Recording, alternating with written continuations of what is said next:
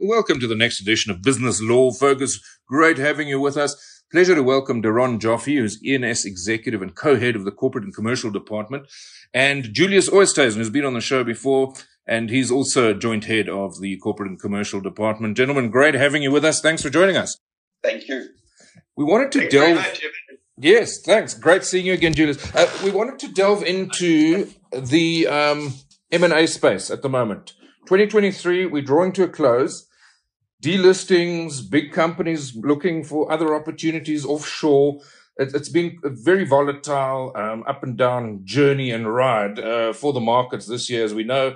Interest rates and numerous factors, geopolitical factors coming through, the rand up and down. A very difficult environment right now, but we want to delve into M&A. It also hasn't been that pretty on the M&A side, but yet there are pockets of opportunity going into the new year. Is that a fair assessment? I think that would be a fair assessment. As you've rightly pointed out, the M&A in South Africa has followed the global trend, which is down. But we have seen in certain areas, mainly in the private equity space, where there are niche players trying to find value investments and taking advantage of the opportunities. Cash isn't as easy to find as it was historically before, but funds with access to resources, money, and good contacts are still able to find deals, and we're certainly seeing like a number of deals closing in that space.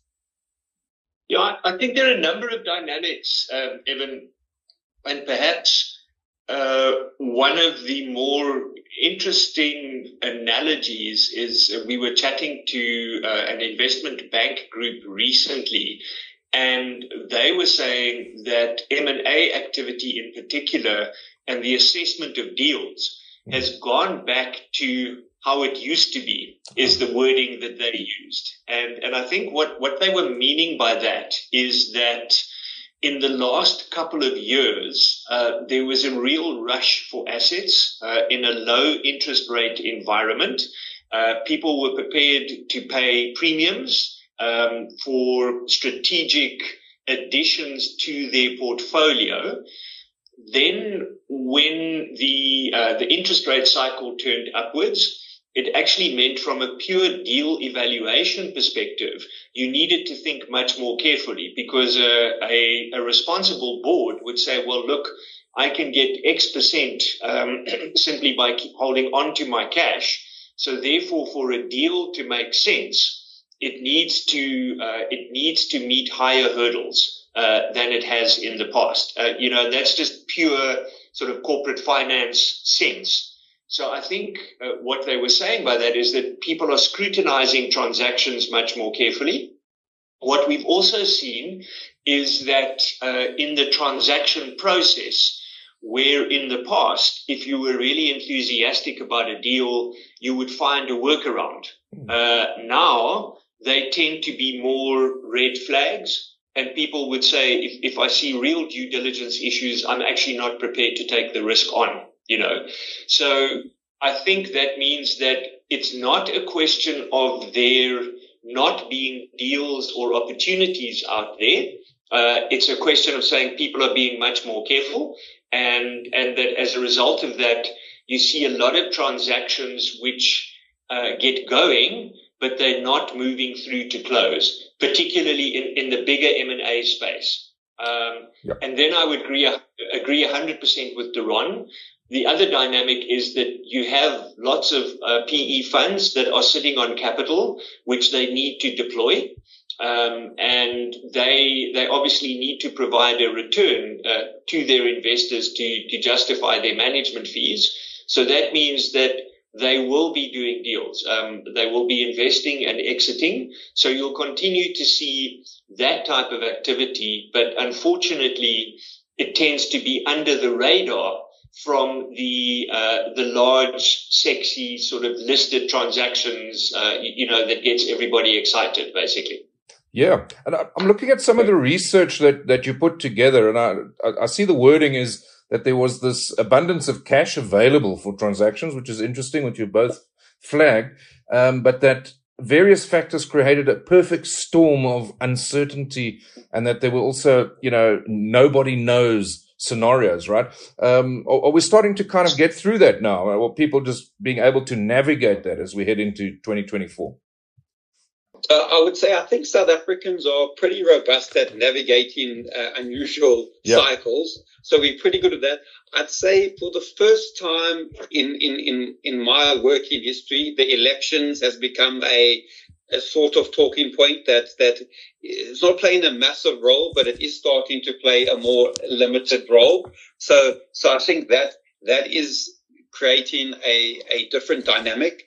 I think what I heard next year, there are 60 countries who are having their votes for national leadership. So I think the world next year is going to be, potentially a very volatile place, which I think will have an impact on global M&A. And just to give you an example, we were at a conference recently in Paris, and everyone there, the talk through the year was to say globally they expected to pick up at Q1 next year, and now some people were saying they think it's maybe Q2. So it looks like it's slipping. So I think it'll still be a tough trading conditions for the next 6 months. And then also just to give you an example of like what Jules was saying, which happens in markets today, which didn't historically happen, is I was involved in a deal and management slightly missed the forecast, and while the due diligence was taken on and things like that, and it basically caused the whole transaction to collapse. Wow. Where a year or two ago, if they were keen for the asset, there would probably been an adjustment to the purchase price, or sometimes maybe even have overlooked it. In this case, it just meant the transaction fell over. So those are the kind of things that are happening in this environment that you didn't see a couple of years ago. And it's actually interesting, Evan, to that point that Doron raised. So the conference in Paris that he attended was at the end of October. I was in London in the beginning of October. And at that stage, the debate was we've now moved beyond Q4 2023. So we're thinking about Q1 2024. And within a month after that, people were already starting to talk about Q2 2024. So I think there is a little bit of people saying, look, we have to keep hope, things must turn around at some stage. But perhaps to come back to Doron's earlier point, and this is quite interesting because I think as South Africans, we very often think that the challenges that we are facing are unique. And they certainly aren't, because one of the issues that has been very much top of mind in South Africa recently is the regulators becoming more actively involved and some would say interventionist in transactions. And what you've seen in South Africa in particular is public interest aspects, which have become much more front of mind when it comes to competition analysis. But there are, in fact, very similar provisions in the UK, for example, where they've been dealing with foreign strategic investment and trying to apply similar principles. We've seen the same coming through in transactions on the African continent, So I think where we are good and where our investment community certainly has, I think, an advantage is we are able to deal with uncertainty, to deal with regulatory complexity. And, we will still find a way to get deals done, provided that the commercial will is there. Is there also a sense, if you look at it, quite a negative backdrop right now, but obviously a lot of cash. But for savvy deal makers, fair to say that there are probably a lot of targets out there because of the downturn. A lot of these potential targets will be undervalued, right? Yeah, 100%.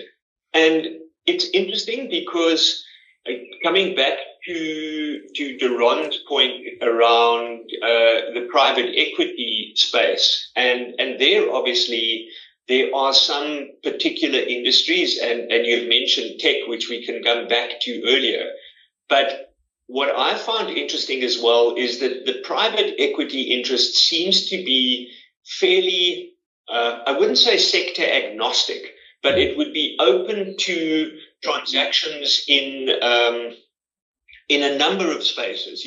So we've seen in this year, we've seen funds buying into logistics businesses. We've seen people doing a transaction in sort of the secondary motor market, which is by no means a sexy, high profile industry.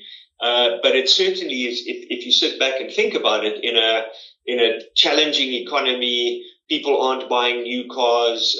They're running out of their motor plans. So therefore the guys who are providing aftermarket services are actually sitting in a very good space right now. So we've actually seen a few transactions where people have done acquisitions there. So exactly that, if you sit back a little bit and say, well, the way that the economy is going and the impact on consumers certainly translates to particular industries that we may not necessarily think of actually being well positioned. And therefore there are opportunities in those kind of markets. And then you will continue to see the typical thing of a business which has been grown to a certain level, but its own management team can't take it further anymore. And then you get these sort of mid-size transactions, which we would say are below R1 billion in value, but certainly which fit nicely in a fund ticket size, and also are businesses in a stage where a good fund manager who's got experience can actually still add value, and put that business on a different footing. So I think you'll continue to see that type of activity. And again, if you pull that back to the larger M&A space, when you have a mature business, again, if there's not a real strategic fit, or you are filling a gap in your portfolio, it's quite difficult to make significant changes or to create a real uptick in value simply by putting a new management team in place, whereas in the smaller transactions, those opportunities are definitely still there. Yeah, that's brilliant. I like that. I mean, the technology side of it as well is, investment. There has been investment, there has been interest, but there's quite a high cash burn rate in some of these. Is that a fair assessment of it? With M&A investors looking to broaden a little bit. I'd be interested to hear what Doron's experience is on that as well. But my sense is that the real shift has been that 5 or 10 years ago, people would have looked at opportunities in the tech space to say, we have to be in the market, and we have to get a foothold, and therefore we will do a transaction.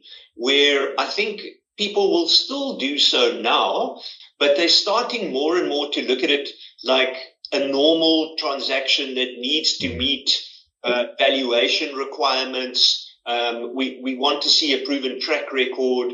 We're not just going to buy into the strength of the CEO and their ideas, So I think definitely still interest, but becoming a more disciplined process. Yeah, I would agree with that completely. I think there's just more discipline and rigor in the system now. That's just across the board. Ah, okay.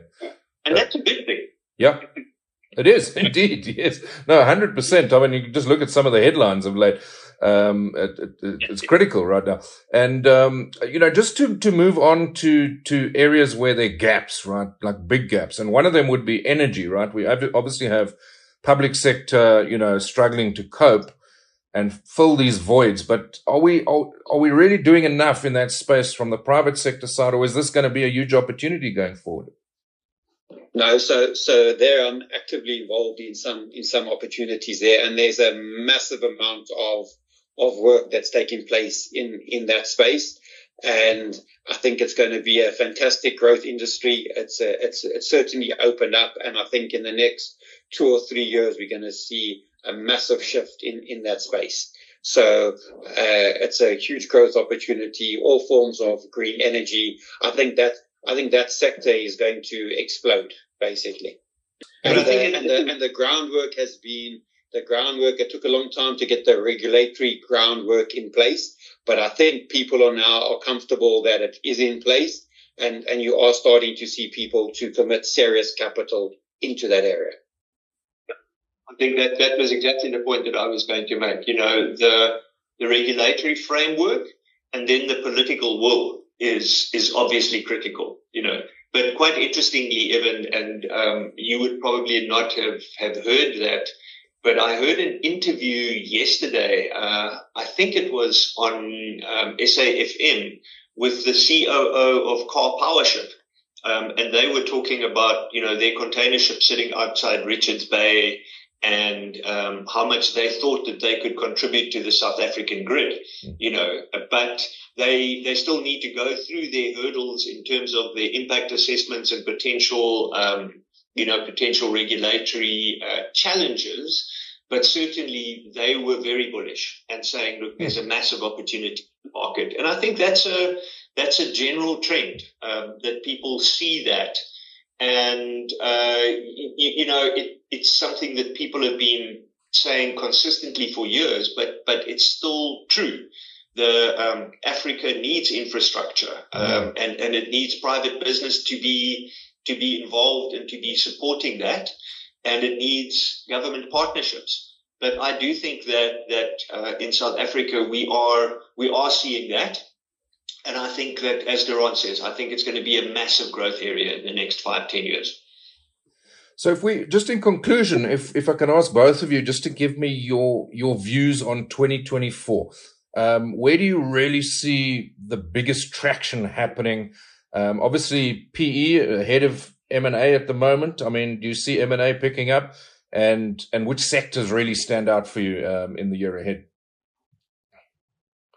Well, let me have a go first, and then Jules can add. I think there'll be a lot of transactions in the green energy space. Yeah. I think there'll be a lot of transactions still in fintech, in the insurance space, both in South Africa and looking across the continent.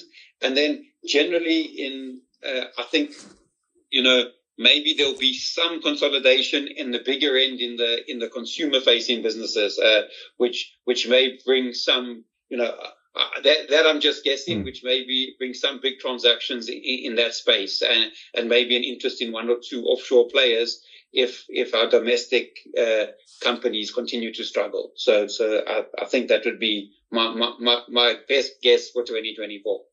Great. So Evan, it's not often that I agree completely with everything that Doron said. This is one of those occasions. So I'm on the same page.